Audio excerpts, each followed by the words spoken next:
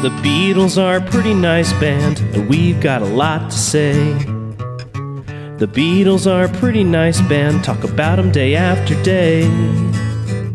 But we also love the outfield a lot, so are these songs better than your love? The Beatles are a pretty nice band, someday we'll judge if they're fine, oh yeah, someday we'll judge if they're fine.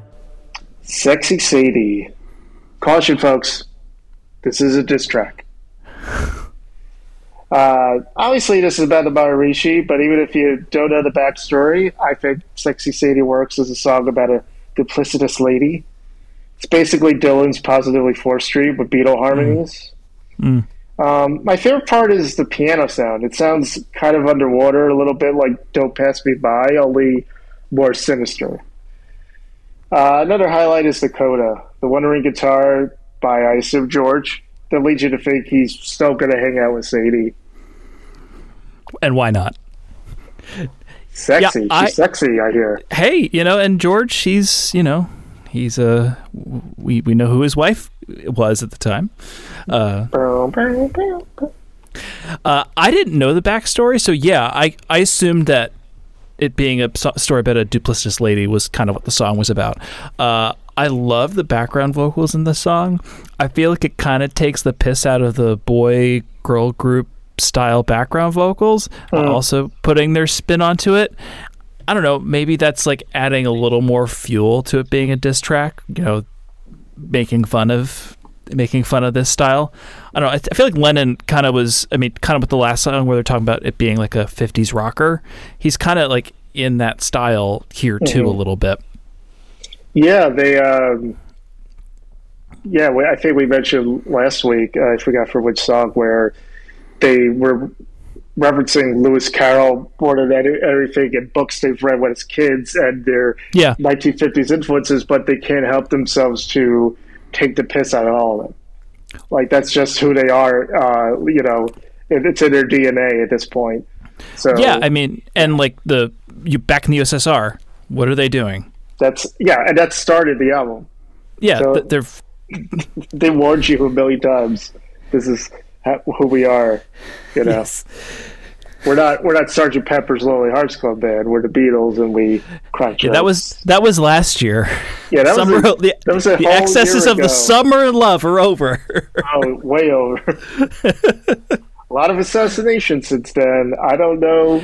But hey, at least Donovan's still here. Not getting credit.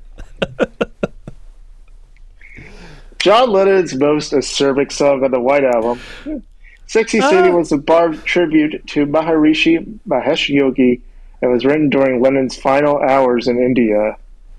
Lennon in 1970 said, "Yes, that's about the Maharishi. I copped out and I wouldn't write Maharishi. What have you done? You made a fool of everyone. But now it can be told, fab listeners." Shortly after Paul and Ringo left India, Lennon's friend Alexis Martis, also known as Magic Alex, arrived. Yeah. Martis had previously been known as Lennon's guru and was reportedly alarmed at seeing his influence upon Lennon waning. He is said to have started a rumor that Maharishi had made a sexual advance towards one of the women on the meditation course.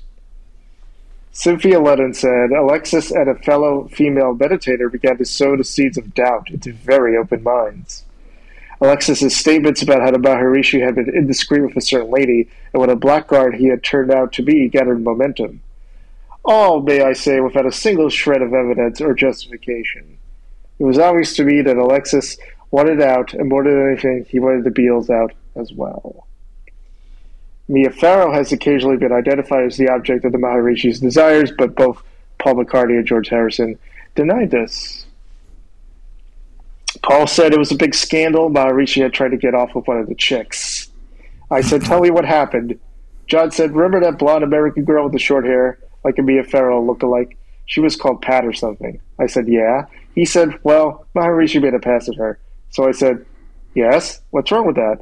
He said, well, he's just a bloody old lech, just like everybody else. What the fuck? We can't go following that. They were scandalized. I was quite shocked at that. I said, but he never said he was a god.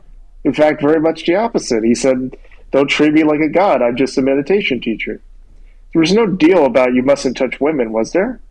There was no vow of chastity involved, so I didn't think it was enough cause to leave the whole meditation center.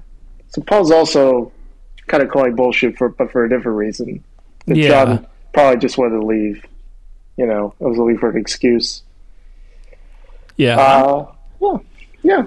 I mean, and so was Paul, it sounded like. I think Paul already left at that point. It was after Paul. Oh, he did? Okay. Yeah. Ringo left first because he couldn't stand the food. That was his whole thing. Well, he would leave for that reason. Hey, take it easy. It's Ringo style. That's the most Ringo Ringo reason. I don't like the food. Peace and love. Peace and love. No peace and love in my stomach. So as John waited to leave India, he began writing the song that would become Sexy Sadie. John Lennon in 1974 said, that was written just as we were leaving, waiting for our bags to be packed in a taxi that never seemed to come.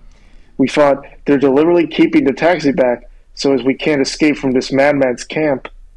As we had the mad Greek with us who was paranoid as hell, Magic Alex. Mm-hmm. Magic Alex kept saying it's black magic, they're to keep you here forever. I must have got away because I'm here. He told Rolling Stone that when the Maharishi asked why he was leaving, he replied, well, if you're so cosmic, you'll know why. Zing! I doubt that was actually... I think you found it out later. Oh, that's a good story. George Harrison in Anthology said John had a song he had started to write, which he was singing Maharishi, What Have You Done? And I said, you can't say that. It's ridiculous. I came up with the title Sexy Sadie, and John changed Maharishi to Sexy Sadie.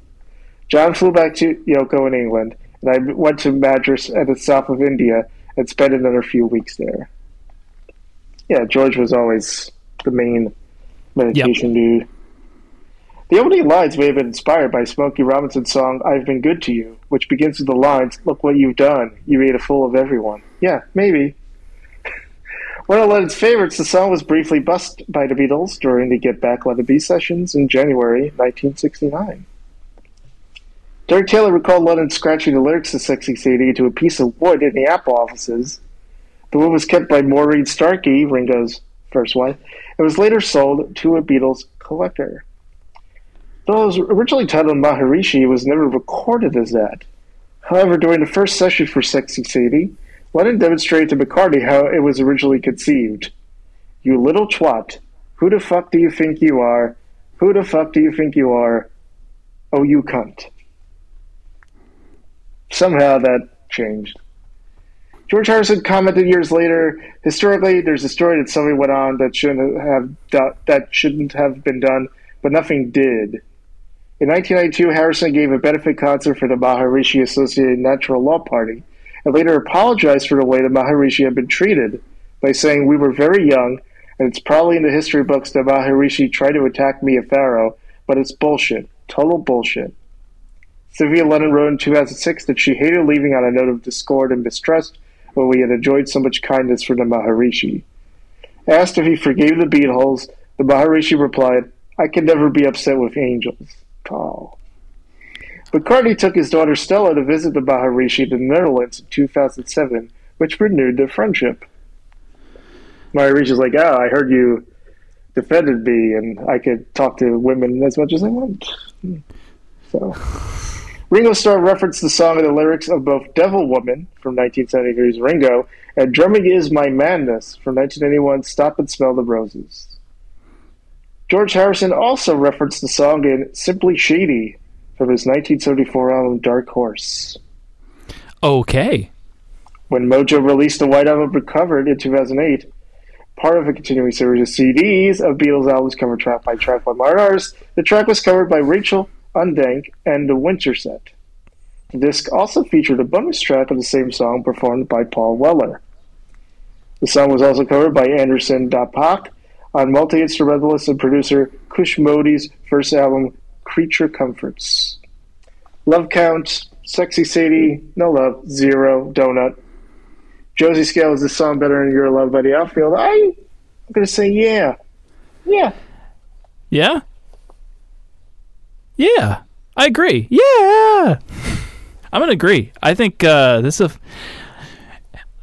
I wasn't anticipating giving this one a yeah, but the more I listened to it, I was like, yeah, it has to be. It's a great Lennon track. I love it. I'm with you on that. I didn't know where I would land on it, and I landed on yeah. Yeah? Yes, affirmative. The Beatles are a pretty nice band, talk about them day after day. But we also love the outfield a lot, so are these songs better than your love? The Beatles are a pretty nice band, someday we'll judge if they're fine, oh yeah, someday we'll judge if they're fine.